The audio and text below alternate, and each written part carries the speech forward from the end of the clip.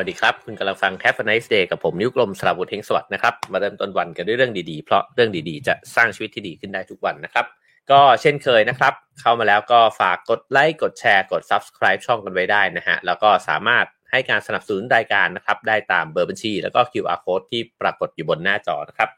ก็สวัสดีพ่อแม่พี่น้องทุกท่านนะครับที่ทักทายกันเข้ามานะครับคุณณกฤษบอกว่าชะอำเช้านี้อากาศดีมากนะฮะกรุงเทพก็เย็นสบายดีนะครับวันนี้นะฮะ คุณเจ love to say corn street do journey นะฮะโอ้ชื่อยาวมากเลยนะฮะบอกว่ายังมีหวังไหมนะครับก็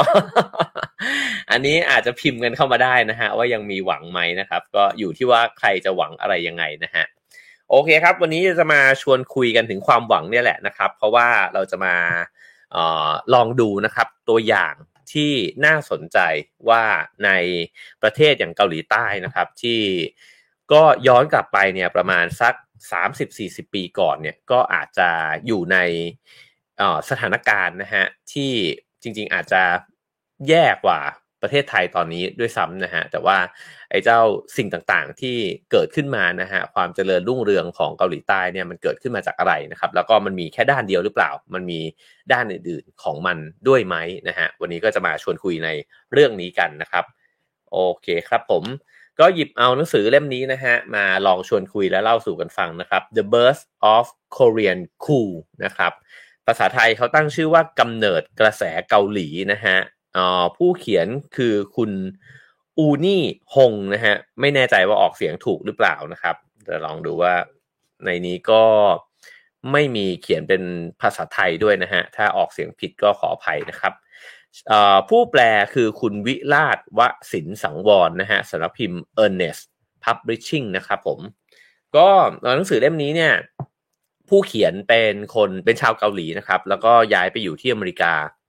จากนั้นเนี่ยก็โยกกลับมาที่เกาหลีอีกครั้งหนึ่งนะฮะจริงๆพ่อแม่ของเธอเป็นคนเกาหลีแล้วก็ไปอยู่ที่อเมริกาเธอน่าจะเกิดที่อเมริกานะครับแล้วก็กลับมาอยู่ที่เกาหลีแล้วก็มาเขียนถึงนะฮะประเทศบ้านเกิดของพ่อแม่ตัวเองนะฮะโดยที่ตั้งข้อสังเกตนะครับว่าไอ้เจ้าวัฒนธรรมต่างๆของเกาหลีใต้เนี่ยที่มันเผยแพร่ออกไปทั่วโลกเลยก็ว่าได้นะครับมันเกิดขึ้นได้ยังไงทำไมเกาหลีเนี่ยมันถึงกลายเป็นกระแสที่มันคูลขึ้นมาได้นะฮะทั้งที่ก่อนหน้านั้นเนี่ยมันก็ดูเป็นประเทศที่อาจจะเคยถูกดูถูกนะฮะอาจจะเคยถูกมองว่าล้าหลังแล้วก็ด้อยคุณภาพด้วยนะครับสิ่งเหล่านี้เนี่ยมันเกิดขึ้นมาจากอะไรผมว่าหนังสือเล่มนี้ก็น่าสนใจมากนะฮะเพราะว่าพูดถึงหลายๆแง่มุมนะฮะแล้วก็พูดถึงแก่นแท้เนี่ยของนิสัยหรือว่าสิ่งที่มันเป็นรากฐานเนี่ยของคนเกาหลีใต้ด้วยนะฮะจริงๆก็ผมว่ามันก็รวมกันไปกับเกาหลีเหนือด้วยนะฮะในบางอย่างนะครับวันนี้ก็จะนำมาเล่าสู่กันฟังในบางมุมนะฮะแล้วก็ถ้ามีโอกาสก็จะหยิบมาอีกนะครับผมเริ่มต้นแบบนี้นะฮะเขาก็เล่าถึงตัวเองก่อนนะครับบอกว่าหลังจากที่อยู่อเมริกาเนี่ยมาเกือบ20ปีนะครับในที่สุดเนี่ย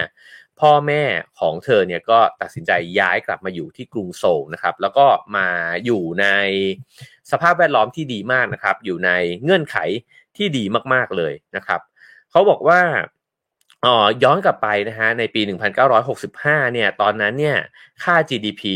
ของคนเกาหลีใต้นะครับยังน้อยกว่ากาหน้าแล้วก็เกาหลีเหนือเนี่ยด้วยซ้ำนะฮะในทศวรรษที่1970นะฮะค่า GDP ของเกาหลีใต้กับเกาหลีเหนือเนี่ยก็ใกล้เคียงกันสูสีกันนะฮะ1970ก็ย้อนกลับไปสัก50ปีนะครับ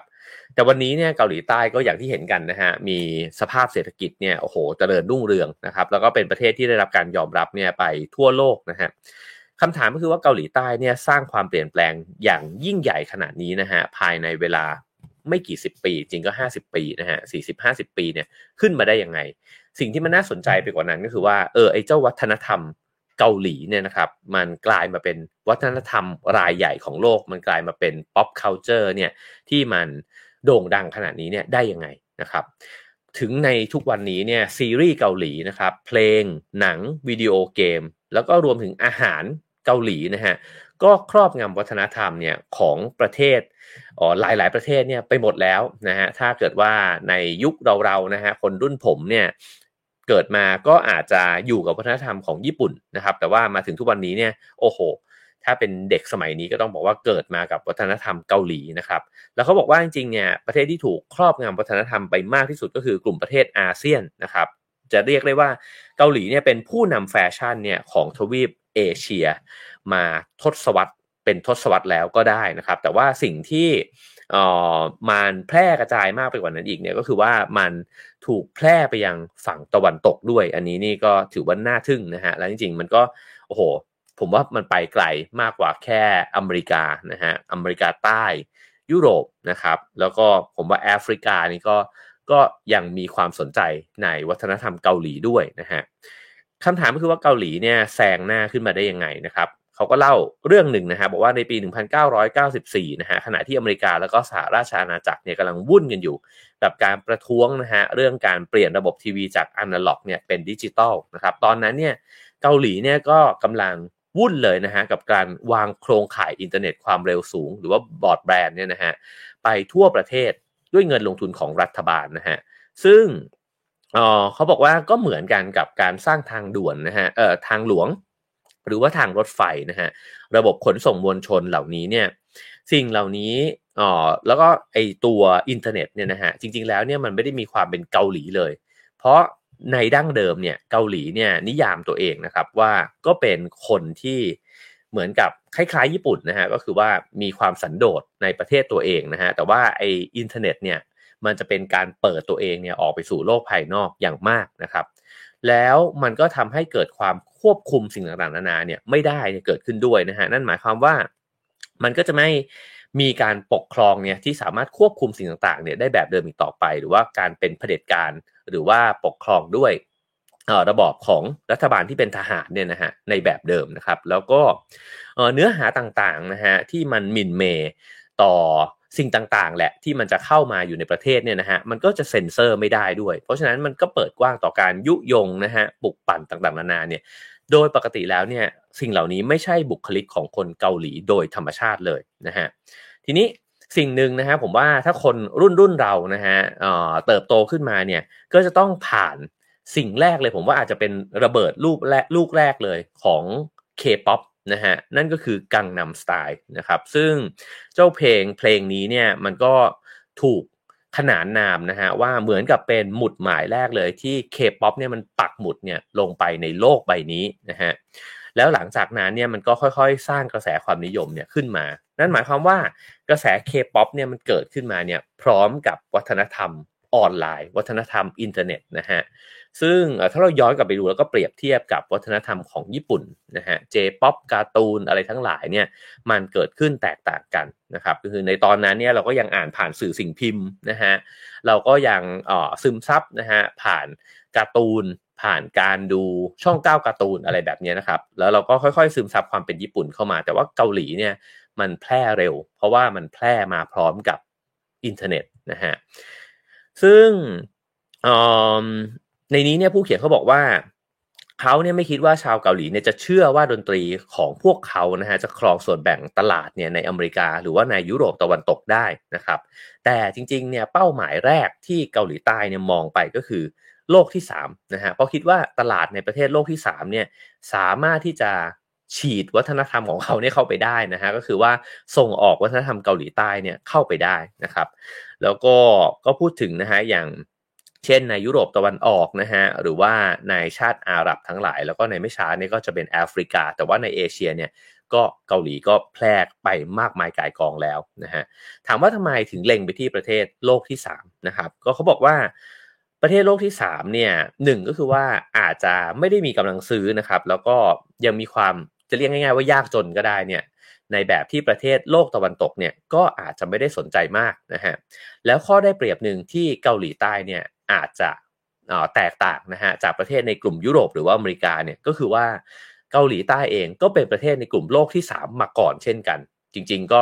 เพิ่งก้าวออกมาเนี่ยไม่นานนะฮะเพราะฉะนั้นเนี่ยจึงเข้าใจขั้นตอนของการพัฒนาประเทศเนี่ยเป็นอย่างดีนะฮะแล้ววัฒนธรรมต่างๆนานาเนี่ยก็สามารถที่จะเหมือนส่งต่อเนี่ยสู่กันเนี่ยได้ง่ายกว่านะฮะเขาบอกว่าแต่ว่ามันก็เป็นการทำงานเนี่ยอย่างหนักเลยนะฮะเพราะว่าเกาหลีเนี่ยศึกษาวัฒนธรรมเหล่านี้เนี่ยอย่างรอบคอบมากๆนะครับ ว่า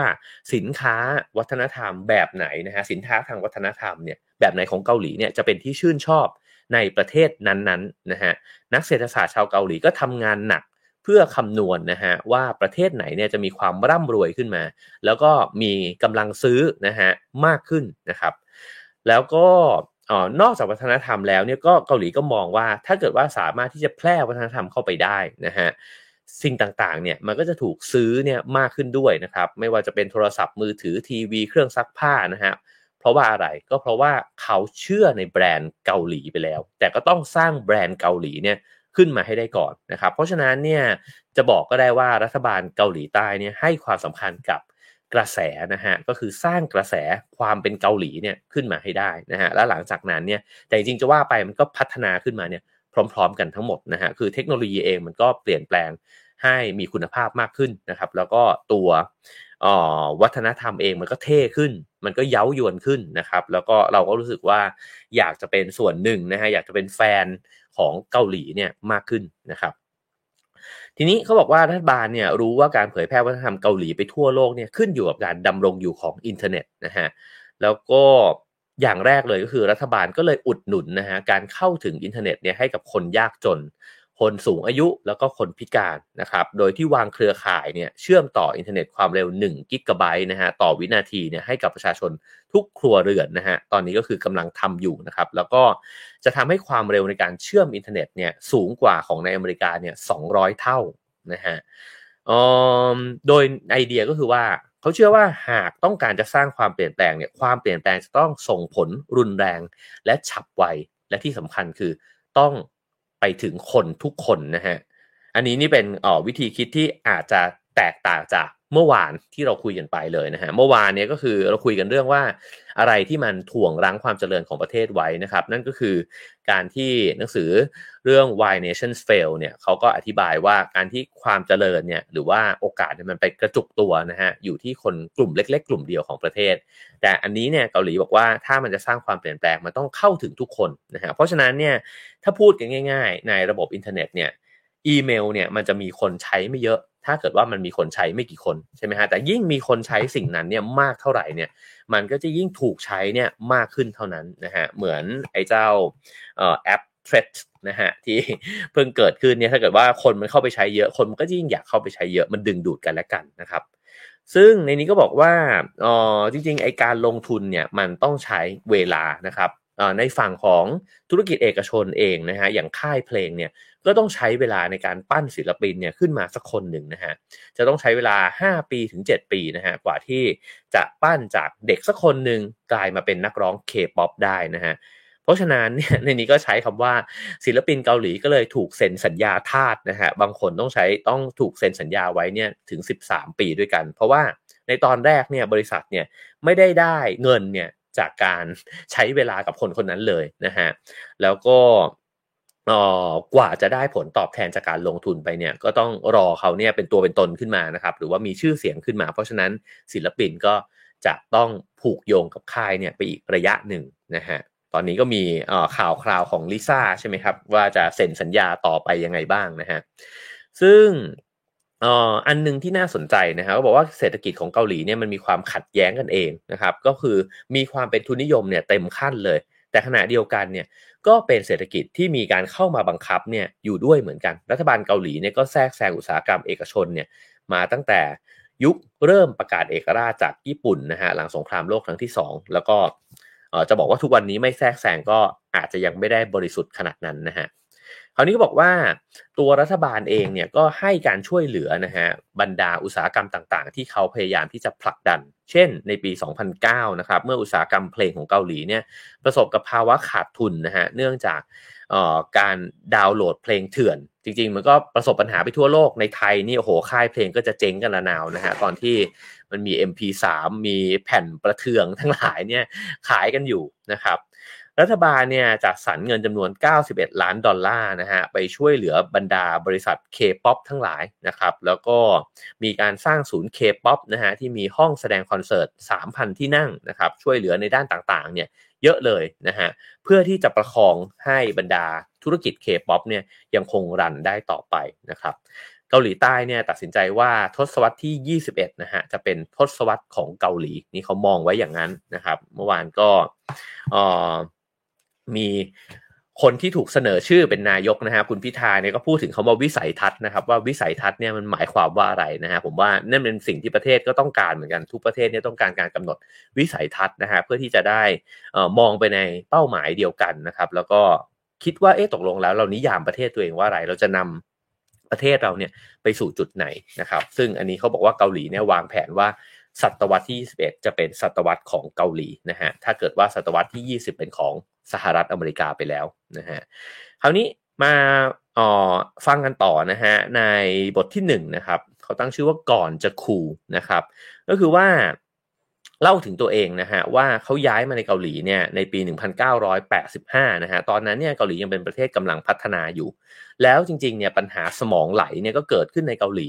ตั้งแต่หลังสงครามเกาหลีนะครับเขาก็เล่าถึงว่าโอ้โหตอนนั้นเนี่ย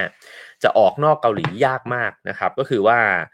รัฐบาลเนี่ยจะอนุญาตให้คนที่เก่งแล้วก็ฉลาดเท่านั้นนะฮะที่ได้วีซ่าออกนอกประเทศแล้วก็จริงๆก็คือเพื่อที่ต้องการให้ไปศึกษาต่อแล้วก็จะได้กลับมาช่วยประเทศนะฮะนอกจากนั้นเนี่ยก็จะออกไปจากประเทศเนี่ยยากมากแม้ว่าจะได้วีซ่าสหรัฐอเมริกาแล้วเนี่ยเกาหลีเองก็ยังไม่ค่อยยอมให้ออกจากประเทศเพราะกลัวว่าสมองไหลนะฮะคราวนี้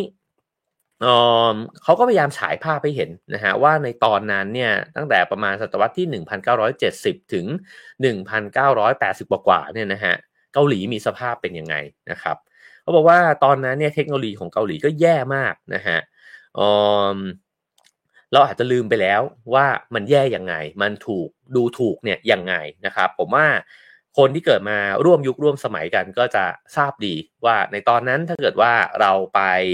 ในห้างสรรพสินค้าแล้วก็จะไปซื้อทีวีนะฮะเห็นซัมซุงอยู่กับโซนี่เนี่ยคนก็จะบอกว่าเอ้ยของเกาหลีเหรอมันสู้ญี่ปุ่นไม่ได้หรอกนะฮะแต่ว่ามาจนถึงทุกวันนี้นี่โอ้โหไม่รู้ว่าจะเลือกแบรนด์ไหนกันนะครับแล้วก็อีกอันนึงที่ผมว่าน่าสนใจดีนะฮะผู้เขียนเขาบอกว่าสิ่งที่เขาเนี่ยจำได้ติดตาเลยก็คือลูกเหม็นนะอันนี้ผมว่ามันคล้ายๆไทยเลยนะฮะก็คือว่าเวลาที่เข้าไปที่ห้องน้ำในกรุงโซลเนี่ยนะครับในห้องน้ำสาธารณะเนี่ยก็จะเห็นลูกเหม็นเนี่ยอยู่เต็มไปหมดนะฮะมันสะท้อนให้เห็นว่าห้องน้ำในตอนนั้นเนี่ยมันยังมีความไม่สะอาดนะครับแล้วก็เทคโนโลยีต่างๆในการทำความสะอาดเนี่ยมันก็ยังไม่ได้มีอะไรมากมายนะฮะถึงทุกวันนี้เนี่ยห้องน้ำในกรุงโซลทั้งหลายก็สะอาดสะอ้านแล้วก็ทำความสะอาดด้วยระบบอัตโนมัตินะฮะเป็นอิเล็กทรอนิกส์เนี่ยหมดแล้วนะครับเขาบอกว่าโถส้วมในห้างสรรพสินค้าในที่สาธารณะนะฮะในทุกวันนี้เนี่ยของเกาหลีเนี่ยในกรุงโซลเนี่ยนะฮะอาจจะสะอาดกว่าโต๊ะอาหารบางร้านเนี่ยในปี1985ด้วยซ้ำอันนี้ก็ฉายภาพให้เห็นชัดเจนนะครับอีกอันหนึ่งนะฮะก็คือพูดถึงเรื่องโรงเรียนนะครับก็บอกว่าในเขาบอกว่าได้เห็นความเปลี่ยนแปลงอย่างรวดเร็วเนี่ยในเกาหลีนะฮะแล้วก็บอกว่าโรงเรียนที่เธอเรียนอยู่นะฮะเป็นโรงเรียนแรกๆเลยที่ไม่ยอมใส่เครื่องแบบนักเรียนนะครับเขาบอกว่าตอนนั้นเนี่ยนักเรียนเกาหลีเนี่ยไม่ได้รับอนุญาตให้ใส่เสื้อผ้าที่มีตัวอักษรภาษาอื่นนะฮะไม่ได้รับอนุญาตให้ดัดผมนะครับถ้าใครเนี่ยผมหยิกตามธรรมชาตินะฮะจะต้องมีใบรับรองแพทย์เนี่ยมายืนยันด้วยว่าไม่ได้ดัดนะผมฉันหยิกตั้งแต่เกิดมานะครับเขาบอกว่าเกาหลีใต้ตอนนั้นเนี่ยระเบียบในเรื่องทรงผมนะฮะยังมีมากกว่าเกาหลีเหนือเนี่ยด้วยซ้ำนะฮะ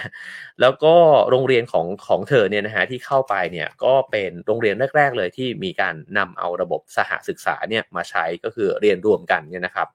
และเพศเนี่ยก็เป็นสิ่งที่กำหนดชะตากรรมของผู้คนมากเลยนะฮะก็คือ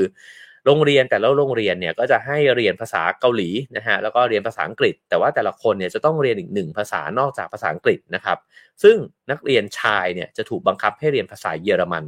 แล้วก็ผู้หญิงเรียนภาษาฝรั่งเศสอันนี้คือแยกตามเพศเลยนะฮะจะไม่มีการไขว้กันนะครับเขาบอกว่าเกาหลีก้าวหน้าไปมากแล้วนะฮะในทุกวันนี้เนี่ยในการให้สิทธิ์ผู้หญิงนะฮะเพราะว่าจริงๆแต่ก่อนเนี่ยผู้หญิงเกาหลีใต้เนี่ยไม่ได้รับอนุญาตให้เป็นหัวหน้าครอบครัวนะฮะจนกระทั่งมาจนถึงปี1991นะฮะผู้หญิงไม่สามารถตัดสินใจแทนครอบครัวตามกฎหมายได้ก็คือต้องรอฝั่งผู้ชายนะฮะถ้ามีการหย่าร้างกันเนี่ยภรรยาจะไม่ได้แบ่งสินสมรสเนี่ยครึ่งหนึ่งนะฮะไม่ได้นะครับแล้วลูกก็จะต้องตกไปอยู่ใน การดูแลของพ่อเนี่ยโดยอัตโนมัตินะฮะนั่นก็คือก่อน1991สถานะของผู้หญิงเกาหลีใต้เนี่ยก็ถือว่าเป็นรองจากผู้ชายเนี่ยมากเลยนะครับ20ปีต่อมาฮะก็หลังจาก1991นะครับก็มาถึงปี2012นะฮะเกาหลีใต้ก็ได้ประธานาธิบดีผู้หญิงคนแรกก็คือพักกึนเฮนั่นเองนะฮะซึ่งเขาบอกว่ากระบวนการความคิดในระดับชาติเนี่ยก็เปลี่ยนแปลงไปอย่างมโหฬารนะฮะภายในช่วงเวลาประมาณสัก30ปีผมว่าเวลาเราฟังเรื่องราวของเกาหลีใต้นะฮะจริงๆแล้วเนี่ยยิ่งอ่านเรื่องราวของเกาหลีใต้ก็จะมีความรู้สึกว่าวัฒนธรรมสภาพนะฮะของวิธีคิดเนี่ยนะครับแล้วก็สภาพบ้านเมืองเนี่ยมันแล้วก็การเมืองนะฮะมันมีความใกล้เคียงกับบ้านเราเนี่ยพอสมควรเลยนะครับแล้วเวลาที่เราบอกว่าเกาหลีเนี่ยพัฒนาตัวเองเนี่ยภายในช่วงเวลาประมาณสัก30ปีที่ผ่านมาเนี่ยนะฮะมันก็ทำให้เรารู้สึกว่าจริงๆแล้วเนี่ยไอการตั้งหลักเนี่ยถ้ามันตั้งได้ถูกปุ๊บนะฮะหรือว่าไม่รู้แหละจริงๆความเปลี่ยนแปลงมันคงเกิดขึ้นในหลายๆมิตินะฮะทั้งวัฒนธรรมด้วยทั้งวิธีคิดของผู้คนด้วยนะฮะช่วงเวลาในยุคปัจจุบันเนี่ยในการพัฒนาประเทศหนึ่งขึ้นมาเนี่ยมันอาจจะไม่นานก็ได้นะครับ30ปีนี่จริงๆแล้วผมว่าเป็นช่วงเวลาที่ไม่นานเลยนะฮะเขาบอกว่าแล้วเกาหลีใต้เนี่ยกลายมาเป็นประเทศที่ร่ำรวยขึ้นมาได้ยังไงนะฮะเขาบอกว่าจริงๆแล้วเนี่ยไอ้ความเปลี่ยนแปลงของเกาหลีเนี่ยมันไม่ได้เกิดขึ้นจากความร่ำรวยของประเทศคือไม่ได้เกิดขึ้นจากเศรษฐกิจเท่านั้นนะฮะเพราะว่าจริงๆแล้วเนี่ยชาติอาหรับเนี่ยก็มีความร่ำรวยมีน้ำมันมหาศาลนะฮะแต่ก็มีหลายๆประเทศในโลกใบนี้เนี่ยที่มีเงินแต่ว่าไม่ได้มีการพัฒนาทางสังคมนะฮะเพราะฉะนั้นเนี่ยสิ่งหนึ่งที่มันน่าสนใจของเกาหลีใต้คือว่ามันไม่ได้เพียงแค่มีเงินมากขึ้นแต่สังคมมันเปลี่ยนแปลงด้วยนะฮะเพราะฉะนั้นเนี่ยสิ่งหนึ่งที่เกาหลีใต้เนี่ยพยายามทำมาตลอดนะฮะก็คือการหาทางประสบความสำเร็จในสิ่งที่ประเทศที่เพิ่งร่ำรวยทั้งหลายเนี่ยทำไม่ได้นะฮะนั่นก็คือการเปลี่ยนแปลงประเทศจากภายในทั้งทางสังคมวัฒนธรรมแล้วก็วิธีคิดนะครับตรงนี้เป็นสิ่งที่น่าสนใจนะฮะคราวนี้บทหนึ่งที่ผมว่าน่าสนใจมากนะฮะก็คือบทที่2นะครับเขาบอกว่า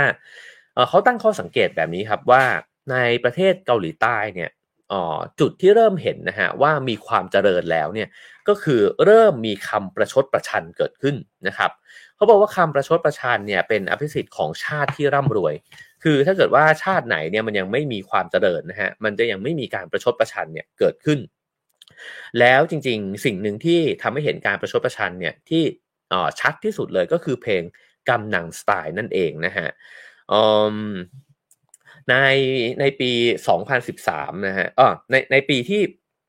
กำนังสไตล์เนี่ยมันโด่งดังขึ้นมาเนี่ยผู้เขียนเขาบอกว่ามันเป็นการส่งสัญญาณแล้วนะฮะว่าเกาหลีใต้เนี่ยมันมีการประชดประชันเนี่ยเกิดขึ้นอยู่นะฮะ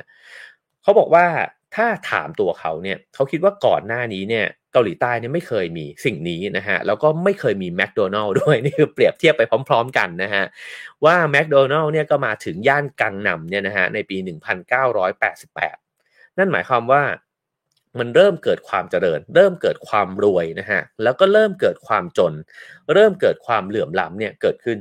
พอความเหลื่อมล้ำมันเกิดขึ้นเนี่ยนะฮะมันก็จะเกิดการเสียดสีกันขึ้นนะครับแล้วก็ในเพลงกำนังสไตล์เนี่ยเขาบอกว่ามันก็เต็มไปด้วยมุกตลกนะฮะเกี่ยวกับเศรษฐีใหม่ของเกาหลีใต้นะฮะโดยที่ไซเนี่ยศิลปินคนนี้นะฮะก็เขาบอกว่าในเพลงเนี่ยก็อวดเก่งว่าร้องเพลงเนี่ยว่าสามารถดื่มกาแฟหมดถ้วยได้ในอึกเดียวนะราวกับกำลังพูดว่าดื่มแอลกอฮอล์ได้100ช็อตคือเหมือนกับเป็นความอวดนะฮะอวดว่าเฮ้ยผมดื่มกาแฟได้ในอึกเดียวแบบนั้นตรงนี้เนี่ยผู้เขียนเขาบอกว่ามันเป็นการเสียดสีนะฮะถึงคนที่อยู่ในย่างกังนัมนี่คือกังนัมสไตล์นะฮะว่าความเป็นอยู่ที่หรูหราแบบนี้เนี่ยจริงๆมันไม่ใช่เรื่องที่จะต้องมาอวดนะฮะเพราะว่าจริงๆแล้วเนี่ยมีเศรษฐีใหม่เกิดขึ้นในเกาหลีเยอะแยะเลยแล้วก็จริงๆก็เคยมีความเป็นอยู่ที่ธรรมดาหรือว่ายากจนเนี่ยมาก่อนผมว่าข้อสังเกตนี้น่าสนใจนะฮะนั่นแปลว่าคนรวยก็จะถูกเสียดสีนะครับเมื่อมันเศรษฐกิจมันโตขึ้นแล้วก็เมื่อมีคนรวยใหม่เกิดขึ้นแล้วก็มีความเหลื่อมล้ำเกิดขึ้นนะครับเขาเล่าให้ฟังถึงตัวเองนะฮะบอกว่าตัวเองเนี่ยเข้าไปเรียนในโรงเรียนชื่อว่าจังกูนะครับเป็นโรงเรียนประถมแล้วก็มัธยมที่ดีที่สุดนะฮะมีชื่อเสียงที่สุดแล้วก็เป็นที่เกลียดชังที่สุดด้วยนะฮะ ตรงนี้เนี่ยผมอ่านแล้วผมรู้สึกว่ามันก็มีบรรยากาศคล้ายๆกันนี้เนี่ยเกิดขึ้นในบ้านเราอยู่ด้วยเหมือนกันนะฮะในตอนนี้เนี่ยผมว่ามันก็กำลังจะเข้าสู่ยุคสมัยที่จริงๆมันเข้าแล้วนะฮะว่าใครที่มีความเหลื่อมล้ำนะฮะหรือว่าอวดเนี่ยในชีวิตมากเนี่ยนะครับจริงๆแล้วเนี่ยก็เสี่ยงภัยต่อการที่จะถูกดูถูกในอีกรูปแบบหนึ่งนะฮะหรือว่าถูกเสียดสีถูกมองไม่ดีนะฮะถูกรังเกียจเนี่ยจากคนที่รู้สึกว่าอ๋อประเทศนี้เนี่ยมีโอกาสที่มันไม่เท่าเทียมกันนะครับคราวนี้เขาบอกว่าครูเนี่ยเคยบอกนะฮะว่าตอนนั้นเนี่ยมันมีการบริจาคเงินนะฮะเพื่อนำไปสร้างเขื่อนนะครับแล้วครูก็มาบอกกับนักเรียนในห้องบอกว่าพวกเธอเนี่ยมาจากย่านกังนำนะฮะถ้าคนทั่วประเทศเนี่ยบริจาคเงินเนี่ยขั้นต่ำ200 วอนเนี่ยพวกเธอเนี่ยจะต้องบริจาคเนี่ยอย่างน้อยสัก1,000 วอนแล้วจริงๆเนี่ยครูไม่ควรจะต้องบอกพวกเธอด้วยซ้ำนะฮะเพราะฉะนั้นเนี่ยมันเห็นช่องว่างเนี่ยทางชนชั้นเนี่ยเกิดขึ้นนะครับโรงเรียนเนี่ยต้องออกกฎนะฮะบอกว่านักเรียนเนี่ยไม่ให้อนุญาตใส่นาฬิกาที่แพงกว่า 20,000 วอนแล้วก็รองเท้าห้ามแพงกว่า 9,000 วอนนะฮะจริงๆเนี่ย 20,000 วอนลองคำนวณอาจจะได้ประมาณ300 บาทนะครับแต่ว่าในตอนนั้นก็อาจจะแพงหรือเปล่านะฮะ20,000 วอน600 บาทนะครับแล้วก็ 9,000 วอนอาจจะประมาณสัก300 บาทนี่ผมคูณจากหน่วยดอลลาร์ที่ในหนังสือเล่มนี้วงเล็บไว้นะฮะแล้วก็โรงเรียนเนี่ยก็จะเคร่งครัดมากนะฮะในการที่จะถามนักเรียนว่าพวกเธอเนี่ยมีการจ้างครูมาสอนพิเศษที่บ้านหรือเปล่านะฮะแล้วก็จริงๆเนี่ยถ้าใครจ้างครูไปสอนพิเศษที่บ้านเนี่ยก็คือคุณก็เหมือนกับมีเงินมากกว่าคนอื่นเนี่ยนะฮะก็จะถูกมองในเชิงไม่ดีด้วยนะครับทีนี้เขาก็ตัดภาพมาเล่าถึงเรื่องไซนะครับไซก็คือกังนัมสไตล์เนี่ยนะครับบอกว่าไซเนี่ยไม่ใช่วีรบุรุษแบบที่ชาวเกาหลีเนี่ยอยากจะให้เป็นผู้ที่บุกเบิกวัฒนธรรมนะฮะแต่บังเอิญไอ้เพลงนั้นเนี่ยมันดัน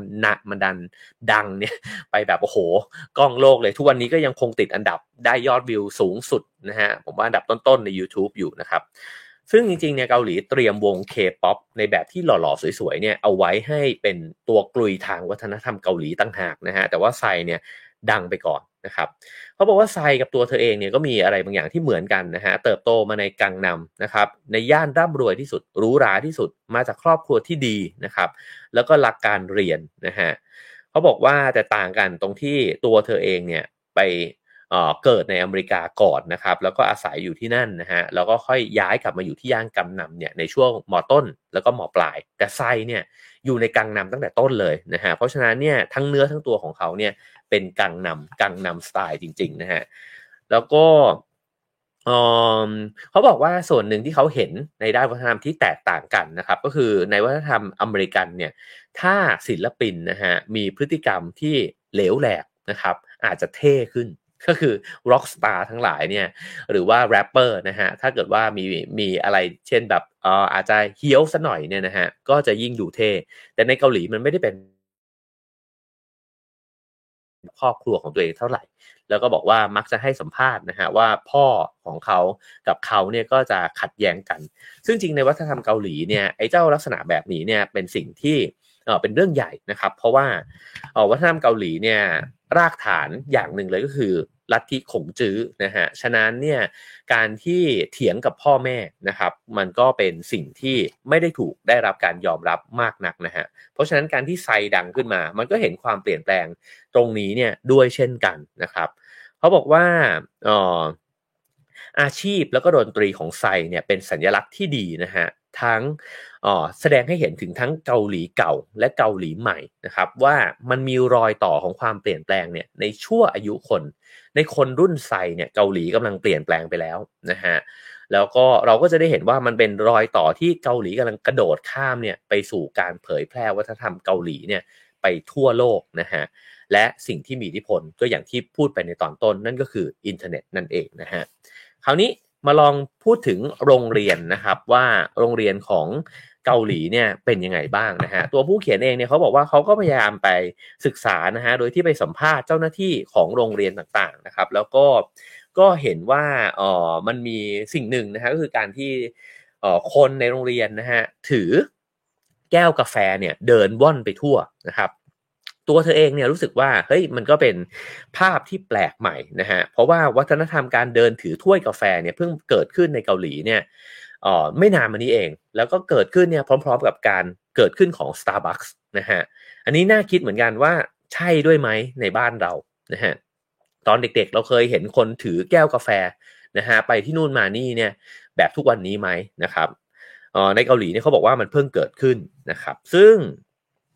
เขาบอกว่าแต่ก่อนนี้เนี่ยไอ้การเดินถือถ้วยเครื่องดื่มไปมาเนี่ยนะฮะมันถือว่าเป็นการผิดมารยาทนะฮะแล้วก็จริงๆแล้วเนี่ยเวลาที่ถ้าเกิดเป็นคนเกาหลีนะครับเวลาที่ไปที่ไหนนะฮะแล้วก็คนเสนอกาแฟให้นะครับก็จริงๆแล้วเนี่ยจะจะปฏิเสธเครื่องดื่มที่เจ้าภาพเนี่ยเสนอมาให้นะครับแล้วก็การกินอาหารต่อหน้าคนที่ไม่ได้กินเนี่ยถือว่าหยาบคายนะครับก็คือมีมารยาทเนี่ยกันมากๆในเรื่องการกินการดื่มนะฮะแต่ว่าการผิดมารยาทนะฮะในนี้ใช้คำว่าการผิดมารยาทเรื่อง Starbucks เนี่ยมีผลต่อเนื่องเพราะมันแสดงถึงความไม่เข้ากันหรือเข้ากันไม่ได้เนี่ยของเกาหลีเก่ากับเกาหลีใหม่ซึ่งรอยต่อตรงนั้นเนี่ยมันคือความสุภาพกับความสะดวกสบายผมว่าสองคำนี้น่าสนใจมากนะฮะนั่นก็คือวัฒนธรรมในแบบที่เป็นแบบดั้งเดิมเนี่ยเน้นความสุภาพซึ่งความสุภาพมันนำมาซึ่งอะไรนะฮะความสุภาพก็นำมาซึ่งความกลมกลืนกันของคนในสังคมเวลาที่เราจะอยู่ร่วมกันนะฮะแต่ก่อนเนี่ยนะครับก็อาจจะต้องคิดถึงว่าคนนั้นเขาคิดอะไรเขาหยิบยื่นสิ่งนี้มาให้เราจะต้องทำยังไงนะฮะค้อมหัวลงการที่เราไม่ถือเครื่องดื่มไปในที่ต่างๆเนี่ยมันทำให้เกิดความเรียบร้อยนะฮะขึ้นในสังคมหรือเปล่าอะไรแบบนั้นนะครับแต่ว่าค่านิยมมันก็เปลี่ยนแปลงไปใช่ไหมฮะเพราะว่าในโลกยุคปัจจุบันมันมีความสะดวกสบายเนี่ยเพิ่มมากขึ้นนะครับและแต่ละคนเนี่ยก็มีอิสระเสรีของตัวเองเพิ่มมากขึ้นอาจจะมองก็ได้ว่าวัฒนธรรมเนี่ยมันค่อยๆเปลี่ยนจากความเป็นชุมชนเนี่ยมาเป็นปัจเจกนิยมเนี่ยมากขึ้นนะฮะส่วนมันจะดีหรือไม่ดีเนี่ยผมว่ามันมีทั้งดีแล้วก็ไม่ดีทั้งสองแบบก็เดี๋ยวฟังไปเรื่อยๆนะฮะอาจจะเห็นภาพมากขึ้นก็ได้นะครับคราวนี้เขาบอกว่าระบบการศึกษาแบบเกาหลีเนี่ยนะฮะก็มีความเชื่อในลัทธิขงจื้อนะครับครูเนี่ยเป็นคนที่ให้ความเมตตากรุณาแล้วก็คอยชี้นำนักเรียนนะฮะให้ผ่านเรื่องราวที่ยากเย็นของชีวิตเนี่ยไปให้ได้ถ้าเกิดเด็กนักเรียนเนี่ยไม่ทำตามคำสั่งของครูเนี่ยชีวิตจะต้องพังพินาศนะฮะอันนี้เป็นความเชื่อแบบเดิมนะครับซึ่งเรื่องแบบนี้เนี่ยไม่มีทางหลีกเลี่ยงได้นะฮะครูเกาหลีคนหนึ่งเนี่ยของตัวผู้เขียนเนี่ยฮะเขาบอกว่าไม่ใช่คนหนึ่งแหละเขาบอกว่าจำนวนมากเลยเนี่ยล้วนเป็นคนที่เย่อหยิ่งจองหองนะฮะแล้วก็การแข่งขันในโรงเรียนเนี่ยก็หนักหน่วงในแต่ก่อนเนี่ยนะฮะเกาหลีเนี่ยมีการลงโทษด้วยการเฆี่ยนตีเนี่ยหลากหลายวิธีแล้วแต่ที่ครูเนี่ยจะสรรหามาลงโทษนักเรียนอันนี้ก็ใกล้เคียงกันเหมือนกันนะฮะครูอาจจะเฆี่ยนตีนักเรียนเนี่ยด้วยความรู้สึกว่าฉันปรารถนาดีนะครับแล้วก็ข้อหาที่นักเรียนเนี่ยโดนทำโทษนะครับก็มีตั้งแต่ยืนเอามือล้วงกระเป๋านะครับหรืออยู่ในแถวเนี่ยนะครับในถ้าเป็นบ้านเราก็คงเคารพธงชาตินะครับแต่ว่านี้ก็คือเข้าแถวตอนเช้าเนี่ยถ้าเกิดว่ายืนหย่อนขาตัวเองลงเนี่ยก็ถูกตีได้นะครับเพราะจะต้องยืนขาตรงทำท่าระเบียบพักเนี่ยนะฮะแบบทหารนะฮะถ้าสวมเสื้อแจ็คเก็ตแล้วไม่รูดซิปให้เรียบร้อยก็โดนตีได้นะครับหรือถ้าใครใช้กล่องดินสอที่ผลิตจากประเทศอเมริกาหรือประเทศอื่นนะฮะก็จะโดนลงโทษเพราะว่าตอนนั้นเนี่ยมีนโยบายให้ช่วยกันสนับสนุนสินค้าเกาหลีนะครับเพราะว่าต้องช่วยเกาหลีเนี่ยชำระหนี้ต่างประเทศนะฮะแล้วก็ยังไม่อนุญาตให้เปิดไฟห้องเรียนด้วยนะครับเพราะฉะนั้นเนี่ยกฎระเบียบเคร่งครัดมากๆแล้วก็ถ้ามองในทุกวันนี้มองย้อนกลับไปก็อาจจะรู้สึกว่าเฮ้ยเรื่องพวกนี้มันโดนทำโทษได้ยังไงนะฮะเขาบอกว่าแต่ก็ไม่ใช่แค่นั้นด้วยก็คือว่าสิ่งที่แย่กว่าการโดนทำโทษหรือว่าโดนตีเนี่ยก็คือคนอื่นเนี่ยโดนตีเพราะตัวเราเองนะฮะในนี้เนี่ยผู้เขียนก็บอกว่าเขาเคยสอบวิชาภาษาจีนเนี่ยได้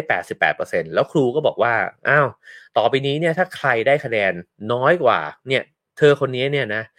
พวกเธอทุกคนจะต้องโดนครูตีเธอก็บอกว่าเธอก็โดนเพื่อนเนี่ยเกลียดไปเลยนะฮะเพราะว่ากลายไปเป็นไอ้เจ้าเกณฑ์วัดเนี่ยของเพื่อนนะฮะก็คือในภาพรวมเนี่ยเขาบอกว่า ในโรงเรียนเนี่ยมันมีบรรยากาศของความเคร่งครัดมากๆนะฮะแล้วก็มีการทำโทษที่รุนแรงนะครับเพราะฉะนั้นเนี่ยวัฒนธรรมเกาหลีก็มองว่าในวัยเด็กเนี่ยมันมีความเสี่ยงสูงนะฮะที่มันจะออกนอกลู่นอกทางแล้วถ้าเกิดว่าไม่ควบคุมความประพฤติของเด็กๆเนี่ยตั้งแต่ในวัยเด็กเนี่ยก็จะไม่สามารถสั่งสอนเนี่ยได้อีกต่อไปจริงๆเนี่ยเอ่อส่วนเรื่องการตีความว่าขงจื้อสอนอะไรนี่ก็เถียงกันได้นะครับแต่ว่าหนังสือเล่มนี้เนี่ยพยายามจะอธิบายว่ารากฐานเนี่ยมาจากส่วนหนึ่งเนี่ยมาจากวัฒนธรรมขงจื้อด้วยนะฮะที่เกาหลีเนี่ยรับมาส่วนจะรับมาถูกหรือผิดในหนังสือเล่มนี้ก็มีการวิพากษ์ไว้ด้วยเหมือนกันนะฮะคราวนี้ก็บอกว่าในครั้งหนึ่งนะฮะแม่ของเพื่อนร่วมชั้นของเธอเนี่ยนะฮะก็โทรมาบอกครูเนี่ยบอกว่าช่วยลดการลงโทษเด็กๆเนี่ยลงหน่อยนะฮะเพราะว่าลูกชายของเธอเนี่ยกลัวนะครับปรากฏว่าวันต่อมาหลังจากที่ครูวางสายจากแม่นะฮะก็เรียกเด็กผู้ชายคนนั้นเนี่ยมาพร้อมกับตัวผู้เขียนนะฮะมาที่ทางเดินนอกห้องเรียนแล้วครูก็บ้องหูเด็กคนนั้นนะฮะแล้วก็บอกว่าทำไมแกถึงร้องเรียกหาแม่เนี่ยยังกับเด็กทารกนะครับเด็กคนนั้นก็ล้มลงไปครูเนี่ยก็เตะท้องนะฮะแล้วก็เตะที่หัวของเขาเนี่ยซ้ำแล้วซ้ำเล่านะฮะจนกระทั่งฟันหักแล้วก็เลือดกบปากโอ้โหนี่เป็นภาพที่ทำให้เห็นนะฮะว่าวัฒนธรรมอำนาจนิยมในโรงเรียนเนี่ยเป็นยังไงนะครับผมคิดว่า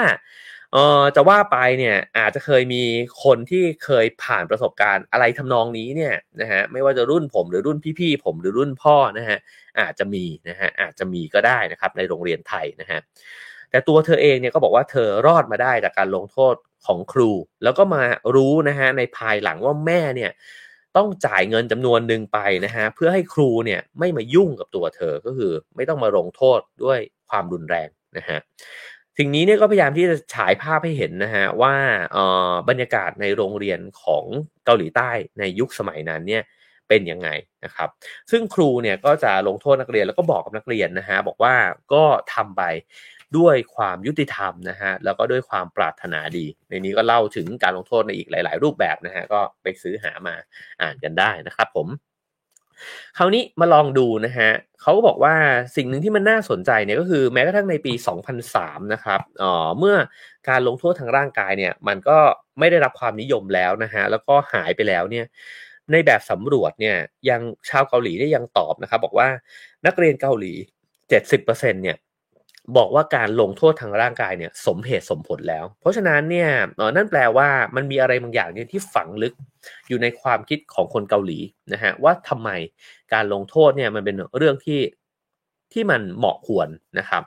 คราวนี้เขาย้อนกลับไปไกลเลยฮะบอกว่าเอ่อสิ่งหนึ่งที่มีอิทธิพลฝังลึกนะฮะอยู่ในเกาหลีใต้เนี่ยก็คือลัทธิขงจื้อใหม่นะฮะซึ่งมามีอิทธิพลในเกาหลีเนี่ยในคริสตศตวรรษที่14นะครับในตอนนั้นเนี่ยก็มีการเซตระบบหนึ่งขึ้นมานะครับโดยที่คนแต่ละคนเนี่ยจะสามารถเป็นขุนนางได้เนี่ยจะต้องสอบเรื่องของข้าราชการพลเรือนนะฮะหรือที่เขาเรียกว่าควาโกเนี่ยให้ผ่านจริงๆก็เหมือนกับการสอบจองหวนของประเทศจีนนั่นเองนะฮะซึ่งระบบการเมืองของเกาหลีเนี่ยก็เป็นระบบอภิชนาธิปไตยนะฮะก็คัดกรองคนตามความสามารถแล้วก็ความเหมาะสมนะฮะเพราะฉะนั้นเนี่ยมีคนกลุ่มหนึ่งนะครับที่ก็เป็นชนชั้นนำแต่ถ้าเกิดว่าคุณเป็นกลุ่มคนชนชั้นอื่นเนี่ยที่อยากจะเข้าไปมีส่วนร่วมนะฮะในการปกครองบ้านเมืองบริหารบ้านเมืองเนี่ยก็ต้องสอบขุนนางเข้าไปสอบควาโกเนี่ยเข้าไปนะฮะโดยที่คนสอบผ่านเนี่ยก็จะมีอยู่ประมาณสัก100คนจากผู้สมัครเนี่ยหลายพันคนถ้าสอบผ่านจะได้ตำแหน่งยังบันนะฮะในทันทีก็หมายความว่าคุณได้เป็นขุนนางแล้วนะฮะไม่เพียงเท่านั้นฮะถ้าได้เป็นยังบันเนี่ยตระกูลของคนคนนั้นเนี่ยจะได้เลื่อนขั้นเนี่ยขึ้นไปด้วยนะฮะแต่ถ้าลูกหลานเนี่ยสอบไม่ผ่านไอ้เจ้าควาโกเนี่ย3รุ่นนะฮะติดต่อกันเนี่ยครอบครัวของคุณจะโดนถอดยศยังบันเนี่ยให้กลับไปเป็นสามัญชนนั่นแปลว่าถ้าเกิดว่าคุณเป็นยังบันอยู่เนี่ยคุณยิ่งจะต้อง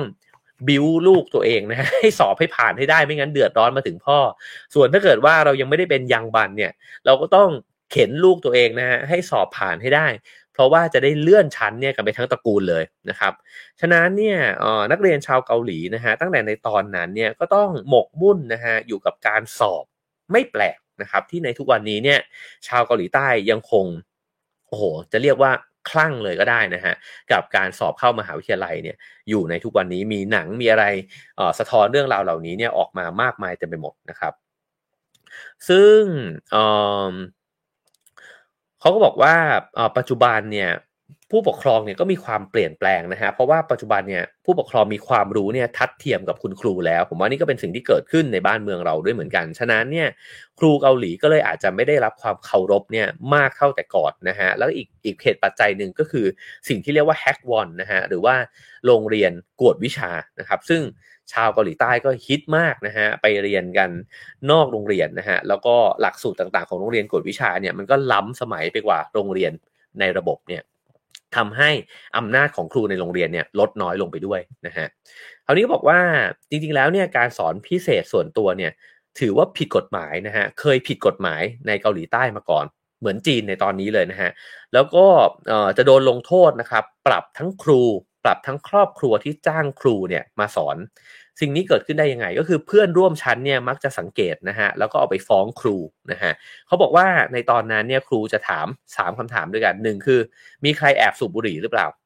มีใครแอบมีเพศสัมพันธ์หรือเปล่าแล้วก็3ก็คือมีใครแอบจ้างครูมาสอนพิเศษที่บ้านหรือเปล่านะฮะรัฐบาลเนี่ยมองว่าการเรียนพิเศษเนี่ยเป็นภัยคุกคามต่อสังคมนะฮะเพราะว่าทำให้เด็กรวยเนี่ยถ่างชั้นออกไปมีโอกาสในชีวิตเนี่ยมากกว่าคนอื่นนะฮะแล้วก็การห้ามไม่ให้เรียนพิเศษเพิ่งถูกยกเลิกไปนะฮะในปลายทศวรรษที่1990นะฮะเหตุผลก็คือว่าเพราะว่าส่วนใหญ่ห้ามไม่ได้คือห้ามแล้วเนี่ยคนก็ยังไปแอบจ้างครูมาสอนอยู่ดีนะฮะการออกกฎหมายอนุญาตให้เรียนพิเศษเนี่ยเขาบอกว่ากลายเป็นหายนะนะฮะก็คือว่าพออนุญาตให้เรียนแล้วเนี่ยพ่อแม่ชาวเกาหลีใต้ก็ทุ่มเงินนะฮะไปอย่างบ้าคลั่งเนี่ยเขาบอกว่าบางครอบครัวเนี่ยจ่ายเงิน 1,000 ถึง 4,000 ดอลลาร์ต่อเดือนนะฮะเพื่อให้ลูกคนหนึ่งเนี่ยไปเรียนพิเศษหลังเลิกเรียนลองคูณนะครับก็ประมาณสักเกือบ 40,000 บาทจนถึงแสนกว่าบาทเนี่ยนะฮะต่อเดือนแล้วก็มีตัวเลขเนี่ยคำนวณว่าค่า GDP ของเกาหลีใต้เนี่ยนะฮะ 2.8% เนี่ยถูกใช้ไปกับโรงเรียนกวดวิชาซึ่งจะว่าไปเนี่ยถือว่ามากกว่าครึ่งหนึ่งนะฮะที่เกาหลีใต้เนี่ยใช้ไปกับระบบการศึกษาชั้นพื้นฐานที่ให้เรียนฟรีในโรงเรียนมัธยมในโรงเรียนรัฐบาลนะฮะจนถึงมัธยม6เลยก็คือจนจบเนี่ยนะฮะจบมัธยมเลยนะครับคือโอ้โหใช้เงินไปกับการเรียนพิเศษมหาศาลเยอะมากเลยนะครับโอเคในรายละเอียดผมก็ขอกระโดดข้ามไปแล้วกันนะครับทีนี้เขาบอกว่าหลังจากที่โยงมานะฮะตั้งแต่เหตุการณ์ในอดีตเนี่ยในการสอบขุนนางนะครับมาจนถึงเหตุการณ์ในปัจจุบันนะครับก็จะเห็นว่าไอความคลั่งไคล้ในการเรียนและสอบของเกาหลีเนี่ยมันไม่ได้ลดลงเลยแล้วก็เป็นเหตุผลหนึ่งนะฮะที่ทำให้การสอบเข้ามหาวิทยาลัยได้หรือไม่ได้เนี่ยนะฮะเป็นหนึ่งในปัจจัยสำคัญที่ทำให้คนเกาหลีหรือเด็กเกาหลีเนี่ยมีอัตราฆ่าตัวตายสูงที่สุดในกลุ่มประเทศ OECD นะฮะเพราะว่าการสอบไม่ผ่านเนี่ยมันส่งผลรุนแรงมากกับชีวิตนะครับคือโอกาสในชีวิตมันอาจจะสูญหายดับวับไปเลยนะฮะในนี้ก็บอกว่าถ้าเกิดว่าคุณสอบไม่ผ่านเนี่ยคุณก็รอปีหน้าได้นะฮะแต่ถ้าเกิดว่าคุณเป็นผู้ชายก็สอบได้3ปีเนี่ยติดต่อกันนะฮะก่อนที่จะต้องไปลงทะเบียนเกณฑ์ทหารซึ่งจริงๆถ้าเกิด3ปีเนี่ยสอบไม่ติดมหาวิทยาลัยที่มุ่งหวังไว้เนี่ยนะฮะก็จบแล้วนะฮะเพราะว่าพอไปเกณฑ์ทหารอีก2ปีเนี่ยคุณก็แทบจะไม่เหลือความรู้เหมือนกับว่ามันไม่มีเวลาท่องสอบเนี่ยนะฮะแล้วก็ในนี้ใช้คำว่าชีวิตของคุณก็จะจบสิ้นไปเลยนะฮะฉะนั้นมันเหมือนเดิมพันเนี่ยมันสูงมากเกาหลีเนี่ยมีอาการนะครับทั้งนักเรียนแล้วก็ผู้ปกครองเนี่ยที่เรียกว่าโรคบ้าเรียนเนี่ยเกิดขึ้นนะฮะแล้วก็ในนี้เขาก็พูดถึงนะฮะเปรียบเทียบบอกว่าความเชื่อแบบเด็กผู้หญิงอเมริกันเนี่ยก็จะเชื่อว่าถ้าตัวเองเนี่ยแสดงความรู้นะฮะในเชิงคณิตศาสตร์แล้วก็วิทยาศาสตร์เนี่ยออกมาเยอะเนี่ยผู้ชายอาจจะไม่ชอบนะฮะแต่ในเกาหลีไม่เป็นนะฮะเพราะว่าผู้ชายเกาหลีเนี่ยชอบผู้หญิงที่เก่งนะฮะคือผู้หญิงยิ่งเก่งเลขเก่งวิทยาศาสตร์มากเท่าไหร่เนี่ยผู้ชายก็ยิ่งเหล่ไปมองเนี่ยมากขึ้นเท่านั้นนะฮะ อีกเรื่องหนึ่งที่ก็เป็นเรื่องที่ Amazing นะฮะเขาบอกว่าพ่อแม่ของเขาเนี่ยเคยรู้จักนักเรียนนะฮะที่ท่องภาษาอังกฤษด้วยการเปิด dictionary เนี่ยวันละหน้านะฮะแล้วก็ท่องศัพท์ในนั้นเนี่ยไปเรื่อยๆนะฮะพอท่องครบ1หน้าแล้วเนี่ยจะฉีกหน้านั้นออกแล้วก็เผานะครับแล้วก็ก กลืนกินขี้เถ้าเนี่ยจากหน้านั้นไปถามว่าเขาไม่ได้เป็นความเชื่อว่ากินขี้เถ้าหน้านั้นเนี่ยแล้วจะจำศัพท์ในหน้านั้นได้นะฮะแต่ว่าไอการกินขี้เถ้าเนี่ยเหมือนเป็นพิธีกรรมที่บอกว่าคุณจะก้าวต่อไปเพื่อความสำเร็จที่ยิ่งใหญ่กว่านะฮะเพราะฉะนั้น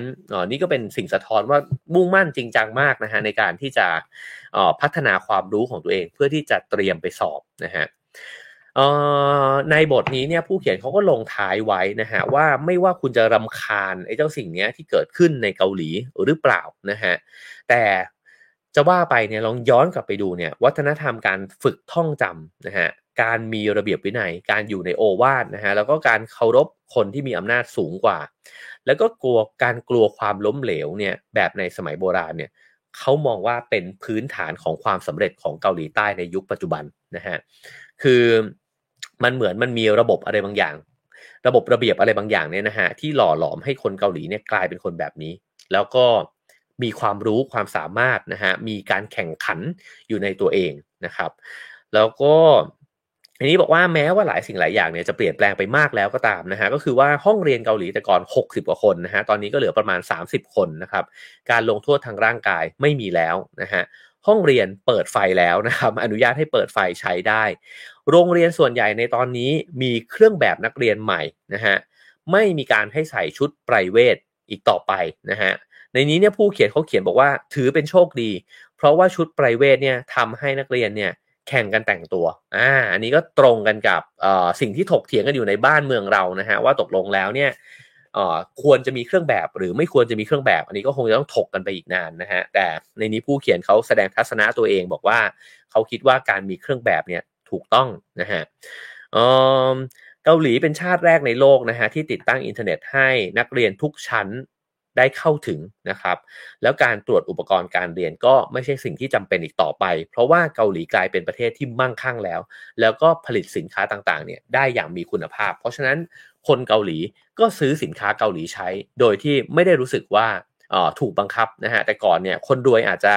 อยากซื้อของต่างประเทศมาใช้นะฮะเพราะว่าคุณภาพดีกว่าที่ผลิตในประเทศตัวเองแต่ตอนนี้ไม่เป็นแบบนั้นแล้วนะฮะ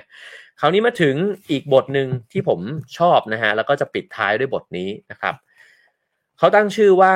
บุคลิกกำหนดโชคชะตานะฮะบุคลิกแบบไหนกันของชาวเกาหลีนะฮะที่ทำให้เกาหลีใต้กลายเป็นแบบทุกวันนี้มันเป็นสิ่งหนึ่งนะฮะที่เรียกว่าฮานนะฮะเขาอ้างถึงสิ่งที่เอียนเฟรมมิงเนี่ยเขียนไว้นะฮะใน Goldfinger ก็คือเจมส์บอนด์เนี่ยนะฮะว่าชาวเกาหลีเนี่ยเป็นคนที่โหดเหี้ยมที่สุดในโลกนะฮะ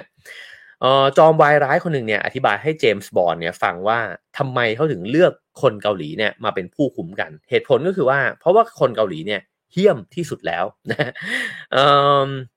ผู้เขียนก็บอกว่าเขารู้สึกว่าจริงๆเนี่ยมันก็เป็นการstereotype นะครับแล้วก็เป็นการบูลลี่กันเนี่ยแบบทั้งชาติเลยนะแปะป้ายกันเนี่ยแบบทั้งชาติเลยแต่ตอนเขาอ่านเนี่ยเขารู้สึกว่าว่ะคนพวกนี้มันรู้ได้ยังไงวะว่าคนเกาหลีเนี่ยมันเป็นอย่างนั้นจริงๆนะฮะคราวนี้เขาบอกจะเข้าใจบุคลิกนี้ของคนเกาหลีเนี่ยต้องย้อนกลับไปในประวัติศาสตร์นะฮะเขาบอกเกาหลีเนี่ยเหมือนเด็กที่โดนชะตากรรมเนี่ยเคี่ยนตีเนี่ยมา 5,000 ปีแล้วนะฮะประวัติศาสตร์คาบสมุทรเกาหลีเนี่ยโดนรุกรานมาแล้วเนี่ยนะฮะ400 ครั้งนะฮะแต่เกาหลีเนี่ยไม่เคยรุกรานชาติอื่นเลยนอกจากช่วงที่ไปมีส่วนร่วมในสงครามเวียดนามนะฮะซึ่งเขาบอกว่าถ้าคุณจะนับอันนั้นก็แล้วแต่นะฮะคำคอรหาเหล่านี้เนี่ยสร้างความเดือดดาลเนี่ยอย่างมากนะฮะชาวเกาหลีเนี่ยเรียกความเดือดดาลของการที่เป็นผู้ถูกกระทำเนี่ยนะฮะว่าฮานนะครับฮานเนี่ยแปลว่าอะไรเขาบอกถ้าคุณไปถามชาวเกาหลีอาจจะไม่รู้ว่ามันจะแปลออกมาเนี่ยว่ายังไงนะฮะแต่ฮานเนี่ยผุดขึ้นมาจากความรู้สึกที่ผมแปลง่ายๆว่าความแค้นนะฮะซึ่งแม้แต่จักรวาลเนี่ยก็ชดใช้ให้พวกเขาไม่ได้และไม่มีวันที่จะชดใช้ได้ชาวเกาหลีไม่รู้จักการให้อภัย อันนี้โหดมากนะฮะแล้วบอกว่าฮานเนี่ยเป็นสิ่งที่ไม่มีวันสิ้นสุดมันไม่ใช่ความแค้นธรรมดานะครับแล้วก็พักชางวุกเนี่ยนะฮะซึ่งเป็นผู้กำกับOld Boy นะครับซึ่งเป็นหนังที่โหดมากเนี่ยนะฮะเขาตอบบอกว่าฮานเนี่ยเกิดขึ้นได้ก็ต่อเมื่อคุณไม่มีวันล้างแค้นได้เมื่อการล้างแค้นของคุณเนี่ยมันไม่สำเร็จผลนะครับ เพราะฉะนั้นในบทนี้ผู้เขียนพยายามที่จะบอกกับเรานะฮะว่าสิ่งที่มันขับเคลื่อนเกาหลีเนี่ยให้มันเคลื่อนไปข้างหน้ามีคนอธิบายใช่ไหมครับว่าสิ่งที่ขับเคลื่อนญี่ปุ่นเนี่ยให้เติบโตอย่างรวดเร็วก็คือสภาวะหลังแพ้สงครามและญี่ปุ่นพยายามที่จะกำบัดเตะขึ้นมานะฮะคือสู้เพื่อที่จะดีดประเทศตัวเองเนี่ยให้กลับขึ้นมาอีกครั้งหนึ่งเกาหลีอธิบายตัวเองด้วยคำนี้ฮะว่าฮานนะฮะก็คือกูแค้นและกูจะไม่ให้อภัยนะนี่ก็บอกว่าสิ่งหนึ่งที่มันชัดเจนมากๆก็คือความแค้นของชาวเกาหลีเนี่ยที่มีต่อคนญี่ปุ่นนะฮะชาวเกาหลีเนี่ยไม่ถือว่าฮานเนี่ยเป็นข้อด้อยด้วยนะฮะแต่ถือว่าเป็นอุปนิสัยที่พวกเขาไม่ได้ต้องการจะเปลี่ยนแปลงคือเขารู้ว่าพวกเขามีฮานและเขาก็จะใช้มันนะครับในหนังสือเล่มนี้เนี่ยบอกว่าเขาเนี่ยไปถามนะฮะคิมอึนเฮนะครับซึ่งก็เป็นผู้ที่ร่วมสร้างละครเกาหลีชื่อดังก็คือ Winter Sonata เนี่ยนะฮะว่าทำไมซีรีส์เกาหลีเนี่ยมันถึงมีความทุกข์ระทมเนี่ยอยู่มากมายเหลือเกินตัวผู้สร้างเนี่ยตอบบอกว่าก็เพราะว่าชาวเกาหลีเนี่ยมีฮานเยอะนะฮะตอนไปถามผู้บริหารค่ายเพลงชั้นนำนะฮะว่าทำไมเพลงเกาหลีเก่าๆเนี่ยมันถึงฟังแล้วเศร้าจังเขาก็ตอบว่าเพราะชาวเกาหลีเนี่ยมีฮานเยอะนั่นเองนะฮะสำหรับฮานเนี่ยความทรมานเนี่ยมันไม่มีวันลดน้อยถอยลงนะฮะมีแต่จะเพิ่มพูนขึ้นแล้วก็สืบทอดต่อไปนะฮะเพลงหนึ่งที่ดังสุดๆของเกาหลีก็คือเพลงอารีรังนะฮะอารีรังเนี่ยก็ร้องนะฮะโดยที่มีวรรคหนึ่งนะฮะผมก็ไม่เคยทราบเลยนะครับว่ามันมีคำแปลนะฮะคำนี้ที่บอกว่าคนรักเนี่ยนะฮะโดนทิ้งไปแล้วเขาก็ร้องเพลงเนี่ยในเพลงนั้นเนี่ยบอกว่าเจ้าที่ทิ้งข้าไปข้าขอให้เจ้าเนี่ยเท้าติดเชื้อก่อนที่จะเดินทาง10 ลี้นะฮะเพราะฉะนั้นนี่คือความแค้นแบบอารีรังนะฮะแล้วจริงๆแล้วอารีรังเนี่ยก็เป็นสิ่งที่ชาวเกาหลีทั้งเหนือและใต้เนี่ยยกให้เป็นเพลงเนี่ยประจำชาติเนี่ยนะครับก็คือว่ามันก็ไม่ใช่เพลงประจำชาติแบบเป็นทางการแต่ว่ามันถูกเปิดเนี่ยอยู่เรื่อยๆถูกใช้อยู่เรื่อยๆนะฮะตอนที่เดินทางไปที่เกาหลีเหนือเนี่ยก็ได้ชมการแสดงหนึ่งแล้วก็ใช้เพลงนี้เนี่ยด้วยเช่นกันนะฮะในนี้ก็บอกว่าคาวยุงเนี่ยเคยอธิบายนะครับว่าจริงๆแล้วเนี่ยมันมีประสบการณ์ร่วมกันของคนในชาติเนี่ยที่สามารถถ่ายทอดเนี่ยไปได้นะฮะทาง DNA ก็คือหมายถึงว่าความทรงจำของคนในชาติเนี่ยมันส่งต่อกันได้แล้วจิตใต้สำนึกของคนในรุ่นบรรพบุรุษเนี่ยก็ส่งต่อมาจนถึงคนรุ่นปัจจุบันได้ความทนทุกข์ทรมานของคนในรุ่นก่อนสามารถส่งต่อมาได้นะฮะอันนี้เป็นแนวคิดแบบจิตวิทยาแบบคาวยุงนะฮะฮานเนี่ยก็ไม่ได้หมายความว่าคุณเกลียดคนที่ทำผิดต่อคุณนะฮะมา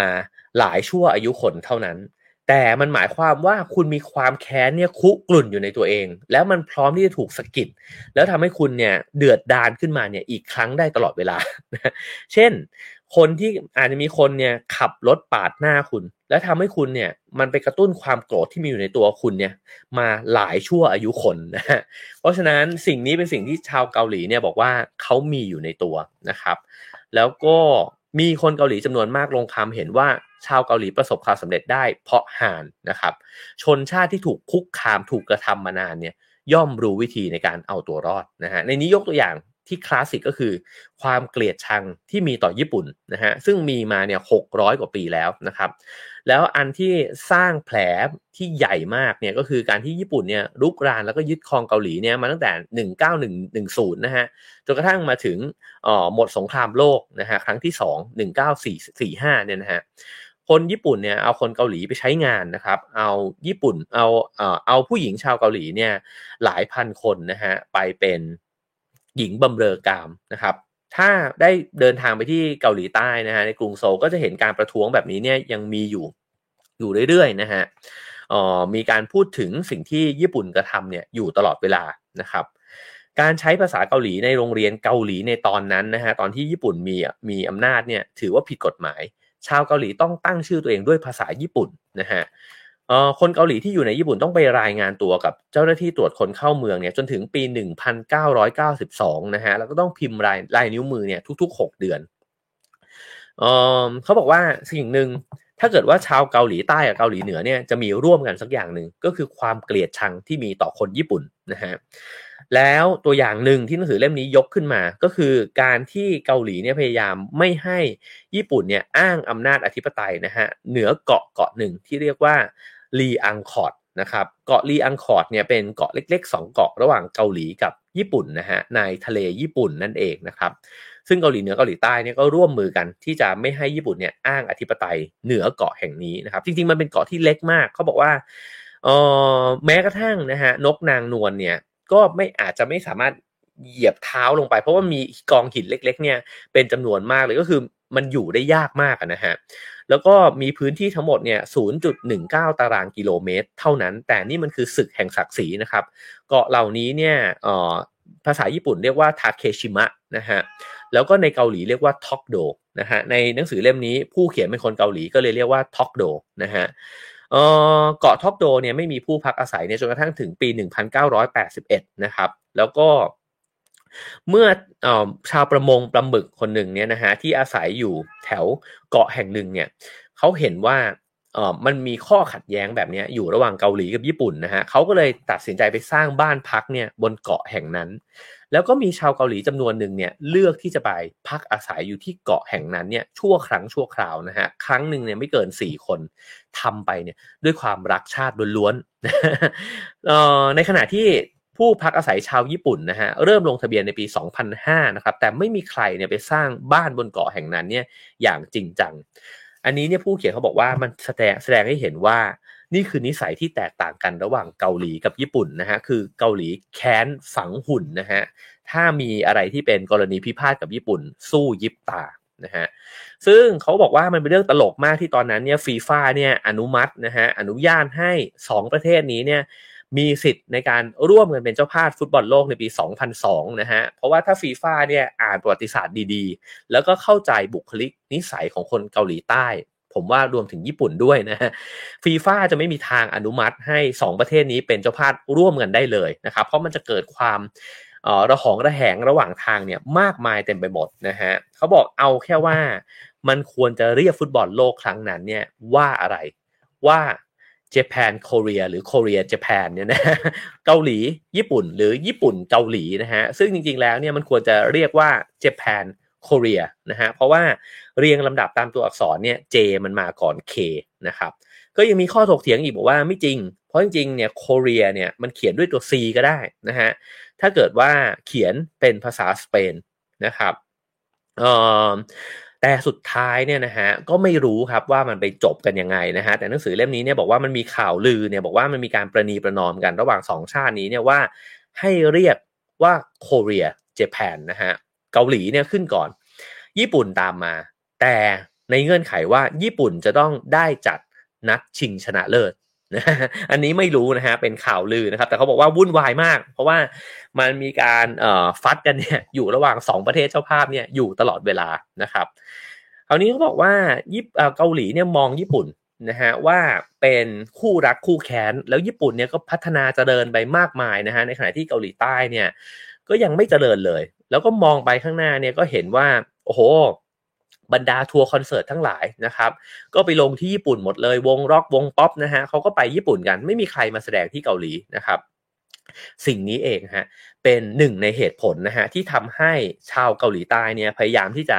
บิวตัวเองขึ้นมาแล้วบอกว่ากูจะสร้าง K-POP ขึ้นมาให้ได้นะฮะเป็นแรงผลักดันที่ทำให้เขาเนี่ยอยากเอาชนะญี่ปุ่นให้ได้สักทางหรือจริงๆถ้าเป็นไปได้ก็คืออยากชนะในทุกๆทางเลยเขาบอกว่าในปลายทศวรรษที่ 1990 นะฮะซัมซุงเนี่ยมองโซนี่นะฮะว่าเป็นคู่แข่งสำคัญที่ต้องเอาชนะให้ได้ในตอนนั้นเนี่ยไม่ใช่บริษัทอย่าง IBM Microsoft หรือว่า Apple นะฮะแต่ว่า Sony นี่แหละที่ฉันจะปักหมุดไว้นะครับว่า Samsung จะต้องวิ่งแข่งกับ Sony หรือจะวิ่งแซงให้ได้นะฮะเขาบอกว่าอีกอันหนึ่งนะครับก็คือเรื่องความเชื่ออันนี้ก็แถมให้แล้วกันนะครับในเรื่องของสิ่งที่เหนือธรรมชาตินะฮะชาวเกาหลีโบราณเนี่ยมีคำกล่าวบอกว่าชินโทบุอีนะฮะชินโทบุนอีเนี่ยแปลว่าร่างกายและธุลีเนี่ยเป็นหนึ่งเดียวกันมันสะท้อนนะครับถึงวัฒนธรรมเกษตรกรรมนะฮะแล้วก็เชื่อว่ามนุษย์เกิดจากผืนดินแล้วก็กลับสู่ผืนดินนะฮะแนวคิดนี้เนี่ยมาก่อนขงจื้อซะอีกนะครับเพราะฉะนั้นเนี่ยชาวเกาหลีเนี่ยให้ความสำคัญกับธรรมชาตินี้จริงๆคล้ายๆกันกับญี่ปุ่นนะฮะแล้วก็ทำให้ยังคงมีความคิดความเชื่อแบบนี้นะฮะก็คือสิ่งเหนือธรรมชาตินะฮะ เรื่องของหมอผีแล้วก็คนทรงเจ้าเนี่ยอยู่มากนะฮะมีจำนวนถึง 55,000 คนในเกาหลีใต้นะครับอาจจะมากกว่าพระหรือว่าบาทหลวงในทุกศาสนาเนี่ยรวมกันซะอีกนะครับเพราะฉะนั้นในเกาหลีใต้ในยุคปัจจุบันเนี่ยยังคงมีการใช้ความเชื่อลักษณะนี้เนี่ยอยู่นะฮะผมหยิบมาเล่าเพราะผมคิดว่ามันคล้ายกันมากเลยกับในเมืองไทยนะฮะซึ่งเขาบอกว่าถ้าไปถามชาวเกาหลีสมัยใหม่เนี่ยอาจจะบอกว่าไม่อยากให้ความเชื่อแบบนี้เนี่ยมาข้องเกี่ยวหรือว่าเป็นส่วนหนึ่งกับวัฒนธรรมเกาหลีสมัยใหม่แต่มันเป็นเรื่องที่ปฏิเสธไม่ได้นะฮะว่ามันก็มีอยู่จริงนะครับแล้วก็จริงๆถ้าอธิบายในแบบที่มันเป็นเหตุเป็นผลนะฮะก็อาจจะบอกว่าวัฒนธรรมแบบนี้เนี่ยก็เชื่อว่าสุขภาพของคนเรานะฮะหรือว่าโชคของคนเราเนี่ยมันก็ขึ้นอยู่กับความสอดคล้องสัมพันธ์เนี่ยกับสิ่งอื่นกับคนอื่นกับธรรมชาตินะฮะกับความเป็นไปนะครับถ้าเกิดว่าเราเนี่ยไปฝืนสิ่งต่างๆเนี่ยมันก็อาจจะมีสิ่งผิดปกติเนี่ยเกิดขึ้นในชีวิตของเราได้นะครับแต่ว่าอีกอันนึงที่มันน่าสนใจไปกว่านั้นก็คือเขาบอกว่าเอ่มันเป็นเรื่องที่ตลกดีนะฮะเพราะว่าชาวคริสต์ในเกาหลีซึ่งก็มีอยู่เป็นจำนวนมากเนี่ยนะฮะก็ค่อนข้างที่จะเชื่อในหมอผีด้วยเช่นกันเหตุผลที่เป็นแบบนั้นก็เพราะว่าเขาเชื่อว่าหมอผีเนี่ยให้ผลเนี่ยนะฮะในชาตินี้นะครับคือศาสนาอื่นๆเนี่ยอาจจะ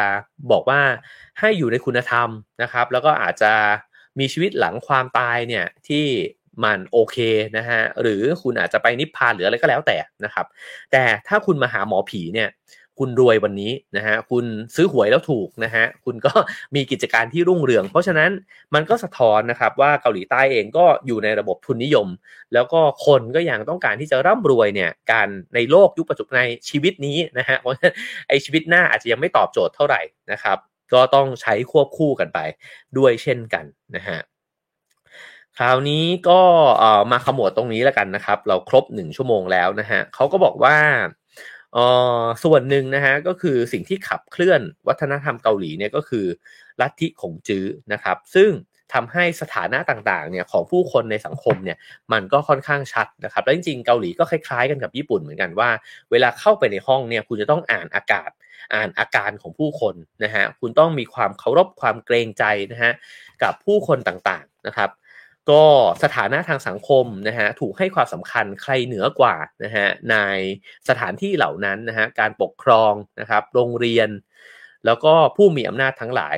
ผู้ชายผู้หญิงพ่อลูกนะฮะสามีภรรยาเหล่านี้ก็เป็นสิ่งที่ลัทธิขงจื้อก็ให้ความสำคัญนะครับแต่ว่าสิ่งเหล่านี้ก็ค่อยๆเปลี่ยนแปลงไปเนี่ยด้วยเช่นกันนะฮะว่าเกาหลีเองก็มีความเปลี่ยนแปลงในเรื่องเหล่านี้เนี่ยเพิ่มมากขึ้นเรื่อยๆนะฮะ ผู้หญิงเองก็มีบทบาทหน้าที่ในสังคมมากขึ้นในครอบครัวนะครับก็มีความเท่าเทียมกันมากขึ้นอย่างที่บอกไปว่าครูก็อาจจะถูกให้ความเคารพเนี่ยน้อยลงนะฮะเพราะว่าบรรดาความรู้ต่างๆมันเข้าถึงได้ง่ายขึ้นนะฮะมันมีด้านดีก็คือความเท่าเทียมอาจจะมีมากขึ้นนะฮะสิ่งที่เป็นเสรีภาพนะฮะในการแสดงความคิดความเห็นมีมากขึ้นนะครับมีส่วนในการที่จะช่วยพัฒนาประเทศเนี่ยมากขึ้นนะฮะแต่ในขณะเดียวกันผู้เขียนเนี่ยก็ตั้งข้อสังเกตแบบนี้ขมวดในท้ายบทนะฮะบอกว่า